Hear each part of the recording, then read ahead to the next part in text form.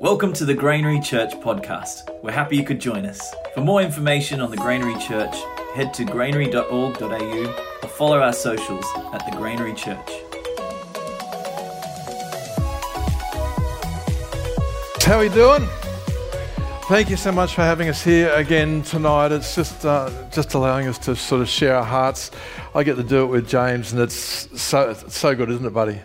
We are in a series called Sowing Love. If you haven't been around for a while, Sowing Love. And I'm going to go out on a limb, and I'm just going to say it's probably the most important series that you'll hear this year. I know a little bit of what's coming up is going to be amazing, all that sort of stuff. But the reason I think this is so vital, so important for us as a church, is it's the one thing that we are called to do as the people of God.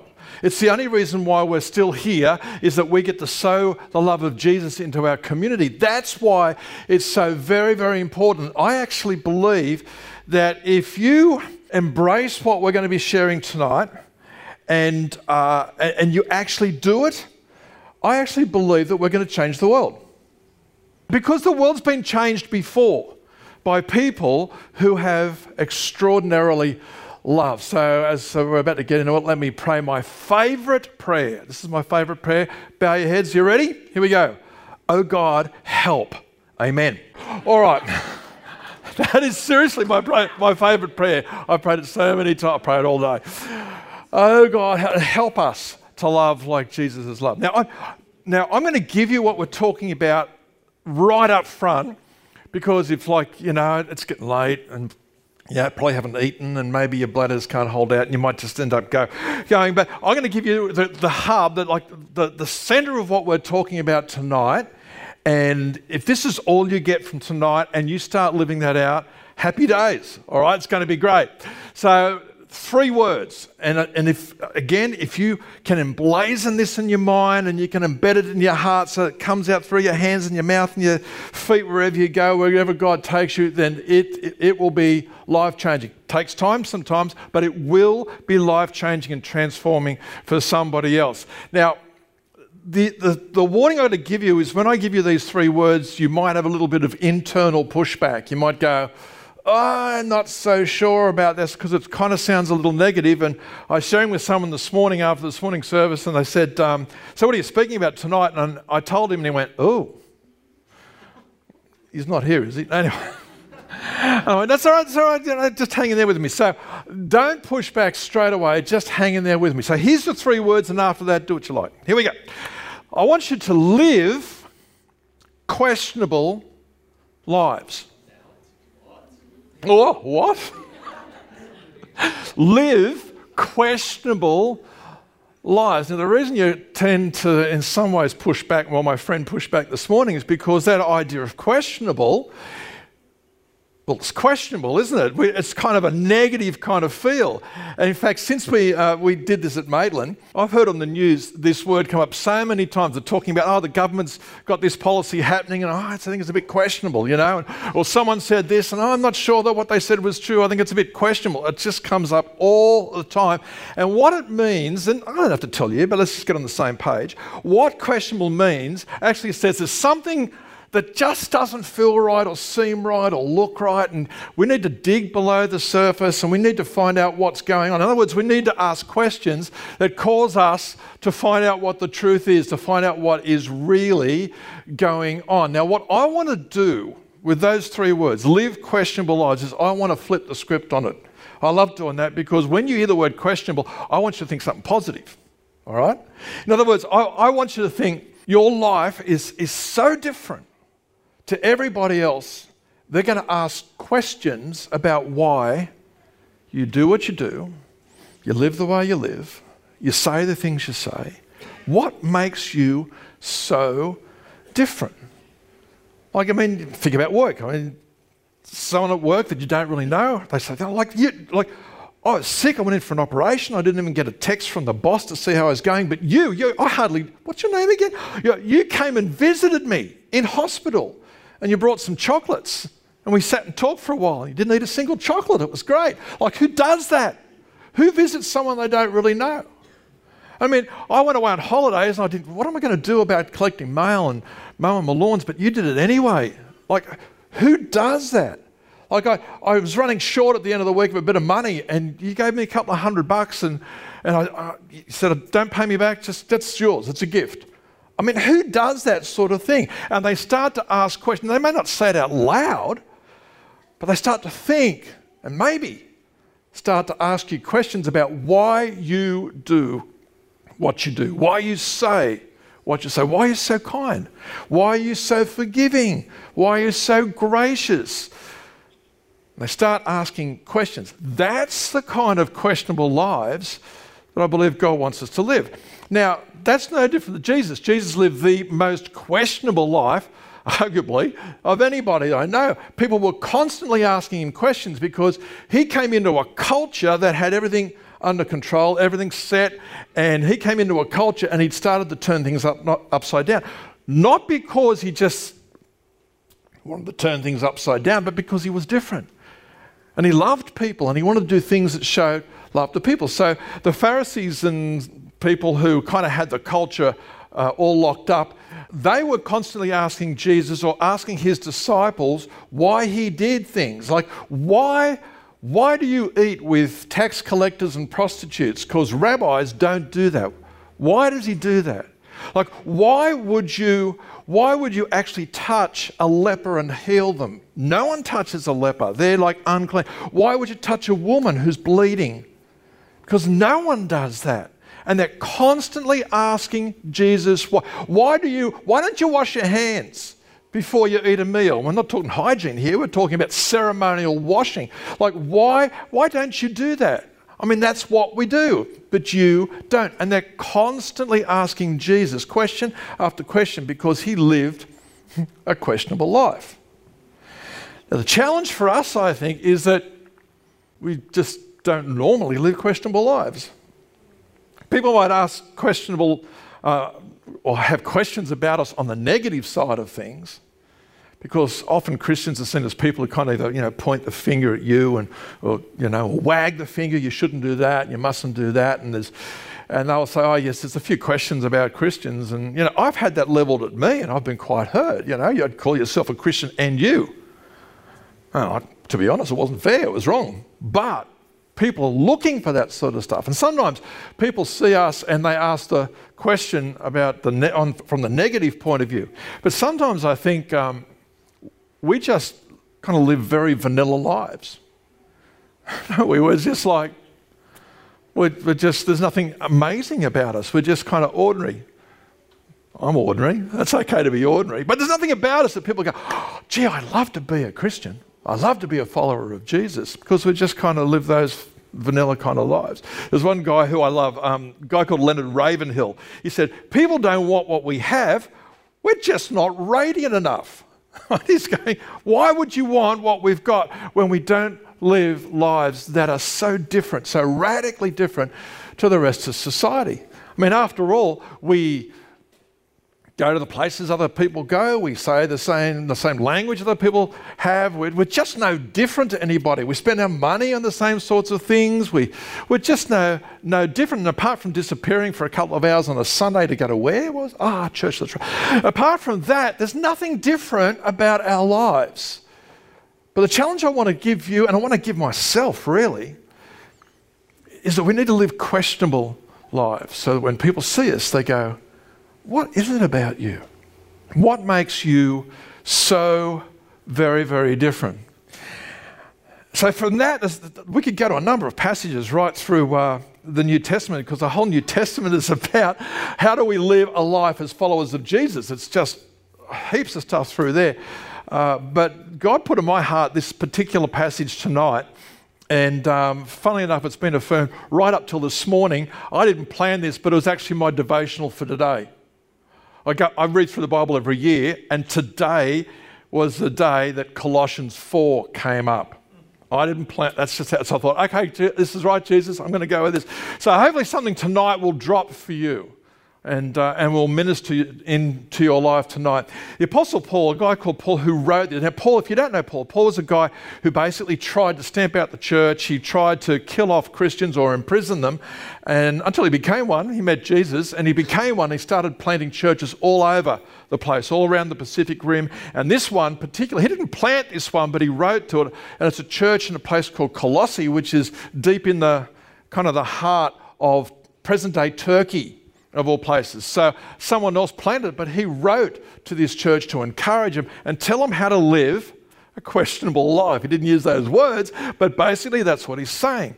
And so just preceding what we're looking at tonight, he was talking, for example, about how we should live as husbands and wives and parents. How should we parent? He has a special note to say to fathers about how we should deal with children, how children should deal with parents. So it's just sort of sitting there as a different way of living. He talks about masters and slaves, or in today's might be bosses and employees, or maybe you prefer masters and slaves in your situation. I don't know. Maybe that sits with you all right. He's talking about that, and then he comes to a passage, and it's in chapter 4, and it feels like it's out of place, but it's not, because they write scripture in one big long bit. There's no chapter. They don't write chapter verse kind of thing. It's just one big long conversation. And he comes to a point where it's basically he's saying, well, this is how we should deal as followers of Jesus so that we can live questionable lives. And he starts with something that I'm sensing that you're not going to expect, because you'll look at this and you'll go, well, how can this be questionable? Because people don't really see this. He starts off with this particular bit, and he says, devote yourselves to prayer. You might be thinking, how does that lead to a questionable life? Devote yourselves to prayer. I see prayer as kind of the foundation of absolutely everything that happens. We don't always see the foundations of the house. They're probably the most important part, but we don't see them all the time. But that's the foundation of all that we are, if we devote ourselves to prayer. But here's what I know about you, because I know about myself, and that is we are all devoted people. We're devoted to something.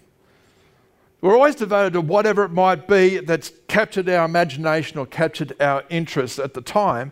The question I want to ask, though, are you devoted to prayer? Are you committed to that? Is that part of who you are? Does your life actually show that you pray and you have that open relationship of listening and speaking to your Heavenly Father? Because that is the foundation that Jesus had. He began all ministry, everything he did, he began with prayer. And interestingly enough, prayer is the foundation of the church, the early church exploding. So in Acts 2:42, it says they devoted themselves. So this is the early Christians. They devoted themselves to a few things. First of all, they devoted themselves to the apostles' teaching. Right? They sat on the teaching. That's what you're doing now. I'm not an apostle in that sense, but they listened to the apostles' teaching, and they had fellowships. They got together, ate together, and they celebrated communion and so on. And they devoted themselves to prayer, and the church exploded. And the community completely changed. You imagine thousands of people coming into the kingdom of God in one day. Crazy stuff, but that's what happened. That's why I say we can change our community if we pray. We begin with prayer. And he says, so devote yourselves to prayer. And then he gives two things. He says, do it with thanksgiving and be watchful. Be watchful with thanksgiving. The two come together. I want to take thanksgiving first, all right? So this is kind of how you position yourself. This is how you come to God in prayer. You come to him with thanksgiving. And I'll tell you why. I think what happens with thanksgiving is this. When we thank somebody for something, we attach our attention on them. So for example, if I was to say, I think Ian Barston is an amazing person. He's at every single service. He's extraordinary. And, he does a fantastic job with the slides, all that stuff that comes up. Would you agree? Yeah, right. Yeah, not too much. No, give it to him. And I think he's a fabulous person. What's happening? Your imagination is going to who? Ian. It's going to him. You're thinking about, Barston's pretty good. He's a fantastic guy. Love him to bits. And because we're thanking him for what he does, our attention is drawn to him. So when we're thanking our Heavenly Father, instead of coming with a laundry list of this is what I want you to do, Jesus, for me today, and there's nothing wrong with that, by the way. He wants us to lean on him. He wants us to trust him. There's nothing wrong with that. But instead of it just being that, we come to him thanking him for who he is, thanking him for what he's already done in our lives, thanking him for what he's going to do in that particular day. It sort of positions us before him in the right way. Does that make sense? And so that's why it's important that we come into prayer thanking him. And the second thing is we are to be watchful. Watchful simply means that we get to be spiritually aware of what is going on in the time. What's happening? Because sometimes it's bad spiritual influences. Often it's good. We need to see, well, what is good and what is bad. I'll tell you what, when I go to prayer, there's so many distractions, there's so many things that the evil one wants me to not pray. There's so many things coming into my head. And honestly, I pray continually. I'm saying, I basically take authority over the stuff that I don't want in my head, and I, in the name of Jesus, tell it to go. And Jesus, you come and fill me. I only want to hear from you. It works every time, but I have to do that constantly when I pray. I've got to devote my mind to what God wants me to hear. And so we need to be aware of what's happening in the heavenlies and what else is going to interrupt that. And we need to be very aware of what's going on. Jesus said it to his disciples in the Garden of Gethsemane before he went to the cross. He said, keep watch and pray. Keep watch and pray. Be aware of what is going on, because I believe when we do that, we're going to get our marching orders for the day. We're going to get an idea of what God wants to do through us.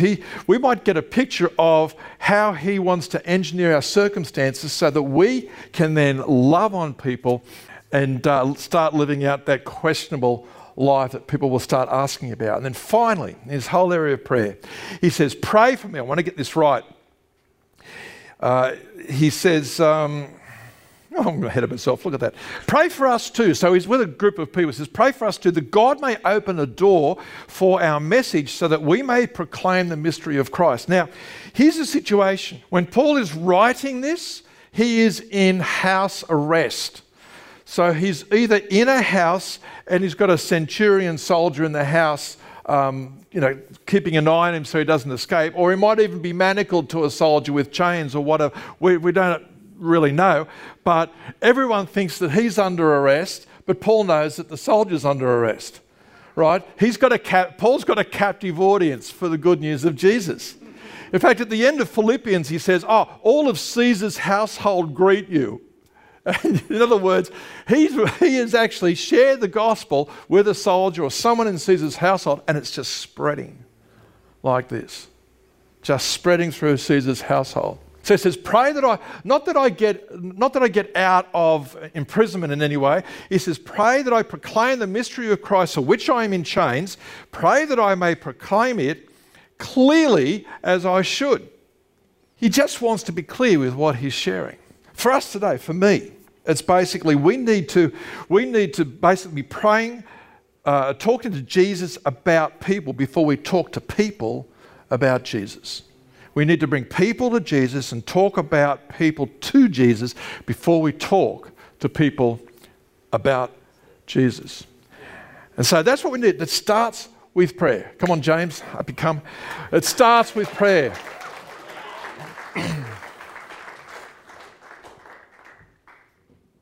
To live questionable lives, we need to be wise in the way we act towards outsiders. But what is wisdom? You see, the dictionary defines it as this. Wisdom is the quality of having experience, knowledge, and good judgment. The quality of being wise. Now, this wisdom is going to be a little bit different to the wisdom I'm discussing. The wisdom I'm discussing is the wisdom that is not just thought, it's spoken. It's acted out in our lives. It's a wisdom that is in complete contrast to the world. It's a wisdom that honours the Lord in all we do, in all the conversations we have with people of faith and with people without faith. They need to be able to understand what we're saying. We can't use Christianese language. We need to use terms that they'll understand if they've never stepped foot in a church before. You see, I feel like 1 Thessalonians 1 verse 7 to 10 kind of states as well. It says, "Do you know that all over the provinces of both Macedonia and Achaia, believers look up to you? The word has gotten around. Your lives are echoing the Master's word, not only in the provinces, but all over the place. The news of your faith in God is out. We do not even have to say anything anymore. You're the message. People come up and tell us how you received us with open arms, how you deserted the dead idols of your old life so you could embrace and serve God, the true God. They marvel at how expectantly you await the arrival of his Son, whom he raised from the dead, Jesus, who rescued us from certain doom." Now, I want to ask you guys a question. Who here has friends who don't have a faith? Now, you don't need to put a hand up. That's all right. But just think about it. Just think about it. Who here has friends who don't have a faith? You see, it can be so easy to surround yourself with people from church, but it can be so much harder to surround yourself with people from this world. I want to ask you guys, how can we be wise in the way we act towards outsiders if we don't associate ourselves with any? Can you imagine if Jesus came and he only hung out with people from church? Like, it kind of ruins the whole point of him coming here in the first place. When I was a young kid, I always stood out. I stand out now. And this was something I really struggled with. You see, I remember one night, maybe I was like in year 9, year 10, and I was just praying. I was like, "God, like, how much more of a miracle would it be if you made me tall tonight? Like, that'd be amazing." And then I kind of got to this idea of Jesus didn't make us to stand in. He made us to stand out. And by me not becoming tall and that miracle being performed, I'm going to have more of an impact on those around me than I would if a miracle was performed. And you see, Jesus did not make us to stand in. He made us to stand out. This is why living questionable lives is so vital. Standing out means to live boldly, live in faith, and use the wisdom of God in every situation of life, in every conversation, both with people from church and people without a faith. Similarly to this, we read in the passage before in verse 10, and it says, "They marvel at how expectantly you await the arrival of his Son, whom he raised from the dead, Jesus, who rescued us from certain doom." This kind of talks about making the most of every opportunity. Kind of means buying up the time. Don't miss a single opportunity to pray for someone, to bless someone, to eat with someone, to have conversation with someone, even to talk to someone. You see, we need to say yes. The word has gotten around. This is what verse 8 states. It said, "The word has gotten around. Your lives are echoing the Master's word, not only in the provinces, but all over the place. The news of your faith in God is out. We don't even have to say anything anymore. You're the message." We live so much of our life in fear rather than in faith. You see, a few months ago, I had the opportunity to go skydiving. And if you know me, I'm insanely scared of heights. Like, that is not a joke. I hate heights. I was over, like, roller coasters, not a thing. Like, hate heights. I had a belief that if I was in that plane and I jumped out, I'd probably be all right. But I could never have the faith to actually take that step out of the plane. I had a belief that the parachute would hold me safe, but I never had faith in the parachute to actually step out. You see, in the first photo, I'm full of fear. And in the second photo, faith had set in and I'm chilling, I'm flying, it feels good. But I want to ask you guys this question. What in your own life is holding you back from every opportunity? Is it the fear of rejection? Is it the fear of failure? Is it the fear of being judged? Of persecution? Of being broke? Or is it even anxiety? I don't want to get to the end of my life and say these 3 words. I should have. I should have told my friend about Jesus. I should have been more generous. I should have been more adventurous.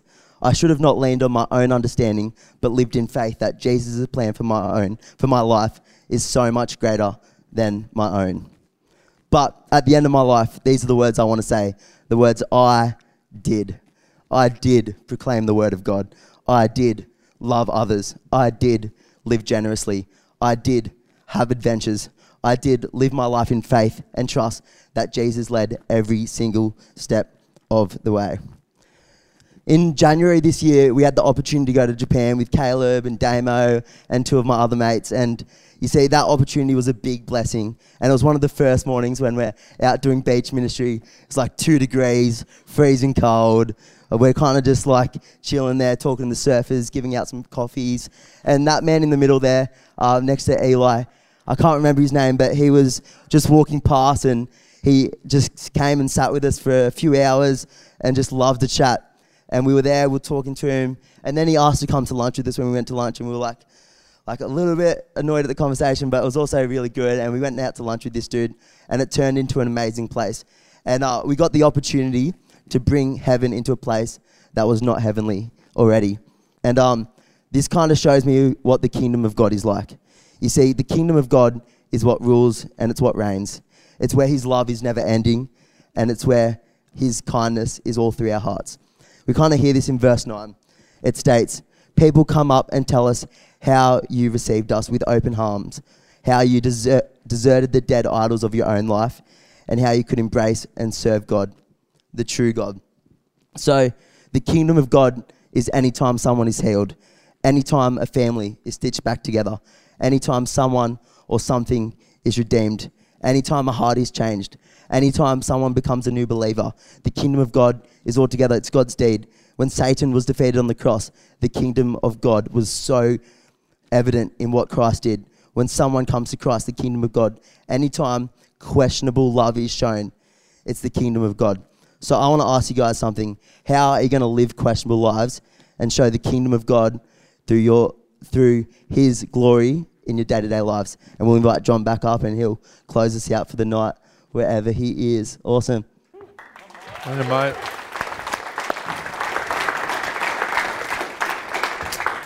Wow, how good's that? Thanks, buddy. I was in a pharmacy last Thursday week and just getting some scripts filled and getting my next COVID shot. And you had to fill out a whole lot of forms, or a long form for COVID shot. And I was in this pharmacy, and it was Thursday, which means all the pensioners were out because they had money and they were out in there. It's just true. That's me. Come on. That's when they get money and they're able to spend. I'm just guessing, but the shop was just filled with maybe 20, 25 people in this area, and I was sitting down on a chair, filling out a form, and this lady who had severe mental issues, I mean severe, came into the room, and everyone knew she was there because God didn't give her a voice box, he gave her a megaphone. It's like so loud that everybody's turning around looking at her, and then probably under their breath going, don't give her eye contact, don't give her eye contact. They didn't want to, you could tell, you could see people, and I was one of them. I was sitting there, kept my head down and writing, and of course, she picked me, didn't she? And she walked up and and I say this with love, right? She said, hello, how are you? Like that. Now the whole pharmacy in the postcode heard the question, and in that nanosecond, basically, God just dropped all these thoughts and these pictures and ideas in my head. And does anyone ever have that? It's like, normally if you read out all the thoughts in the script, you go, take me half an hour, but he does it like that. And it all comes into your head. And the summary of it was like, this is a daughter of God. This is a child that Jesus died for. How are you going to interact with her? Just like that, straight into my head. And normally, maybe like everybody else, you'd probably give a simpering smile and go, hello, excuse me, I've got to fill the fire. And Jesus he just nudged me, he challenged me. And so I put the pencil down, stopped filling out the form, and I said, hello, how are you going today? And she said, oh, really good, really loud. And she said, what's your name? And I said, my name's John. And what's your name? I interacted with her. She said, my name's Judy. I said, hello, Judy. How are you going? And everybody could hear this. It's so loud, including me by now.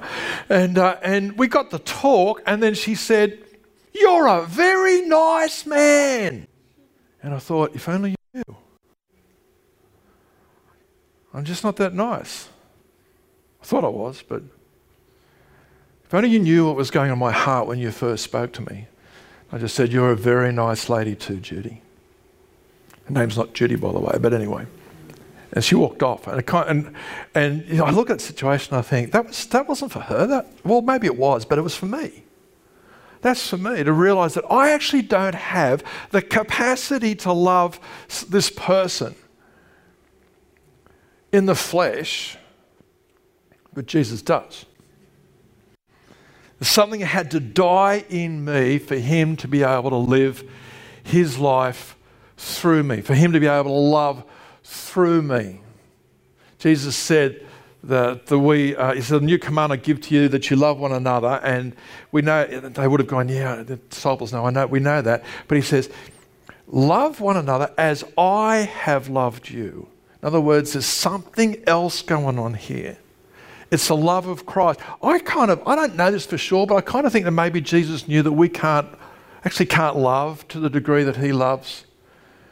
But he can love through us if we die to ourselves. To live a questionable life, we've got to die to ourselves to allow the love of Christ to love through us, because we just don't have the capacity, I don't believe, in the flesh to do that. The last non-Christian Caesar, ruler of Rome in the mid-300s, was a guy called Justin the Apostate. Not a very nice name to have. Apostate is just a person who throws away the faith, right? And he was trying to bring in neo-paganism back into Rome. The Christians were sort of having a good time in Rome. Christianity was kind of growing. And he realised that he wasn't getting much traction. These are just my words, dumbing down decades of history into a bit. But he wasn't getting much traction bringing neo-paganism into the world, because people in Rome were falling over each other to come into the Christian faith. And he realised that the reason they wanted to become followers of Jesus was because the Christians loved so much. Right? Remember I said we can change the world? This is the last non-Christian ruler of Rome, because Christianity just exploded and took over Rome. And so he told his senators and the leaders at the time, he said, "I order you to go out and out-love the Christians." That's an order. All right. Not literally those words, but that's what he told them to do. You've got to go out and out-love them. And of course they couldn't, because they didn't have the love of Christ in them. We have the love of Christ in us. If we die to ourselves, live questionable lives. And just when you think you might be making some headway and some traction, this happened to me recently. I was just reading through Thessalonians in my normal devotional, and it said this. It says, "Resist revenge and make sure that no one pays back evil in place of evil." And I read that, and I mean, you don't have to be alive very long before you've been hurt. You've been stabbed in the back, or someone said something about you that was not true and you've been hurt. Anyone not been hurt in this room? No one. Everyone has had some form of pain inflicted upon them with someone else.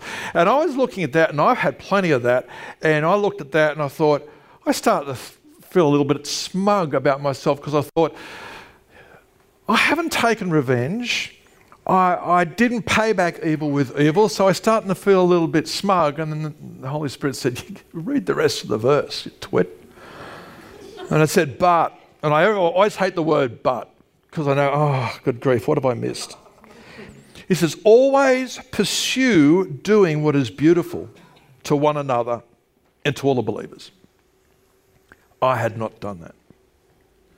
Yeah, I hadn't taken revenge and I felt pretty good about myself. But he's saying, pursue doing what is beautiful. Pursue doing love to the people that hurt you. Because that's what Jesus did. Come, Stu. Stu's going to minister to us in a moment, but just now, let's just bow our heads for a moment. If you've ever experienced a lack of love from a follower of Jesus, and you're sitting here tonight and that's stopping you, that's become a hurdle for you becoming a Jesus follower tonight, first of all, I just want to say, I'm so sorry. I am so very, very sorry when you've had the finger pointed at you or wagged at you or whatever the situation was. That's not Jesus. It's not how followers of Jesus are meant to be. We're meant to live lives that would cause you to ask questions about how we love so deeply and how we forgive so deeply and broadly and how gracious and how kind we can be. And I just want to say sorry for that.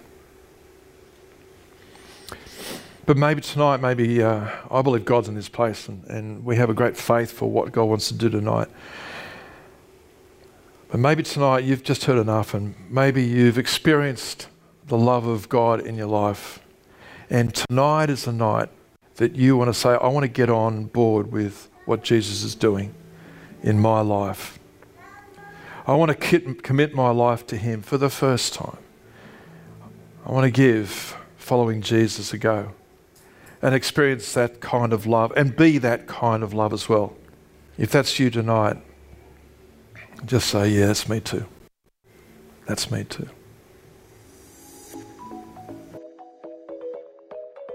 Thank you for listening to our Sunday podcast. If you enjoyed it, either subscribe or follow on the podcast app that you use to keep up to date on when our next Sunday podcast gets released. Have a safe and blessed week.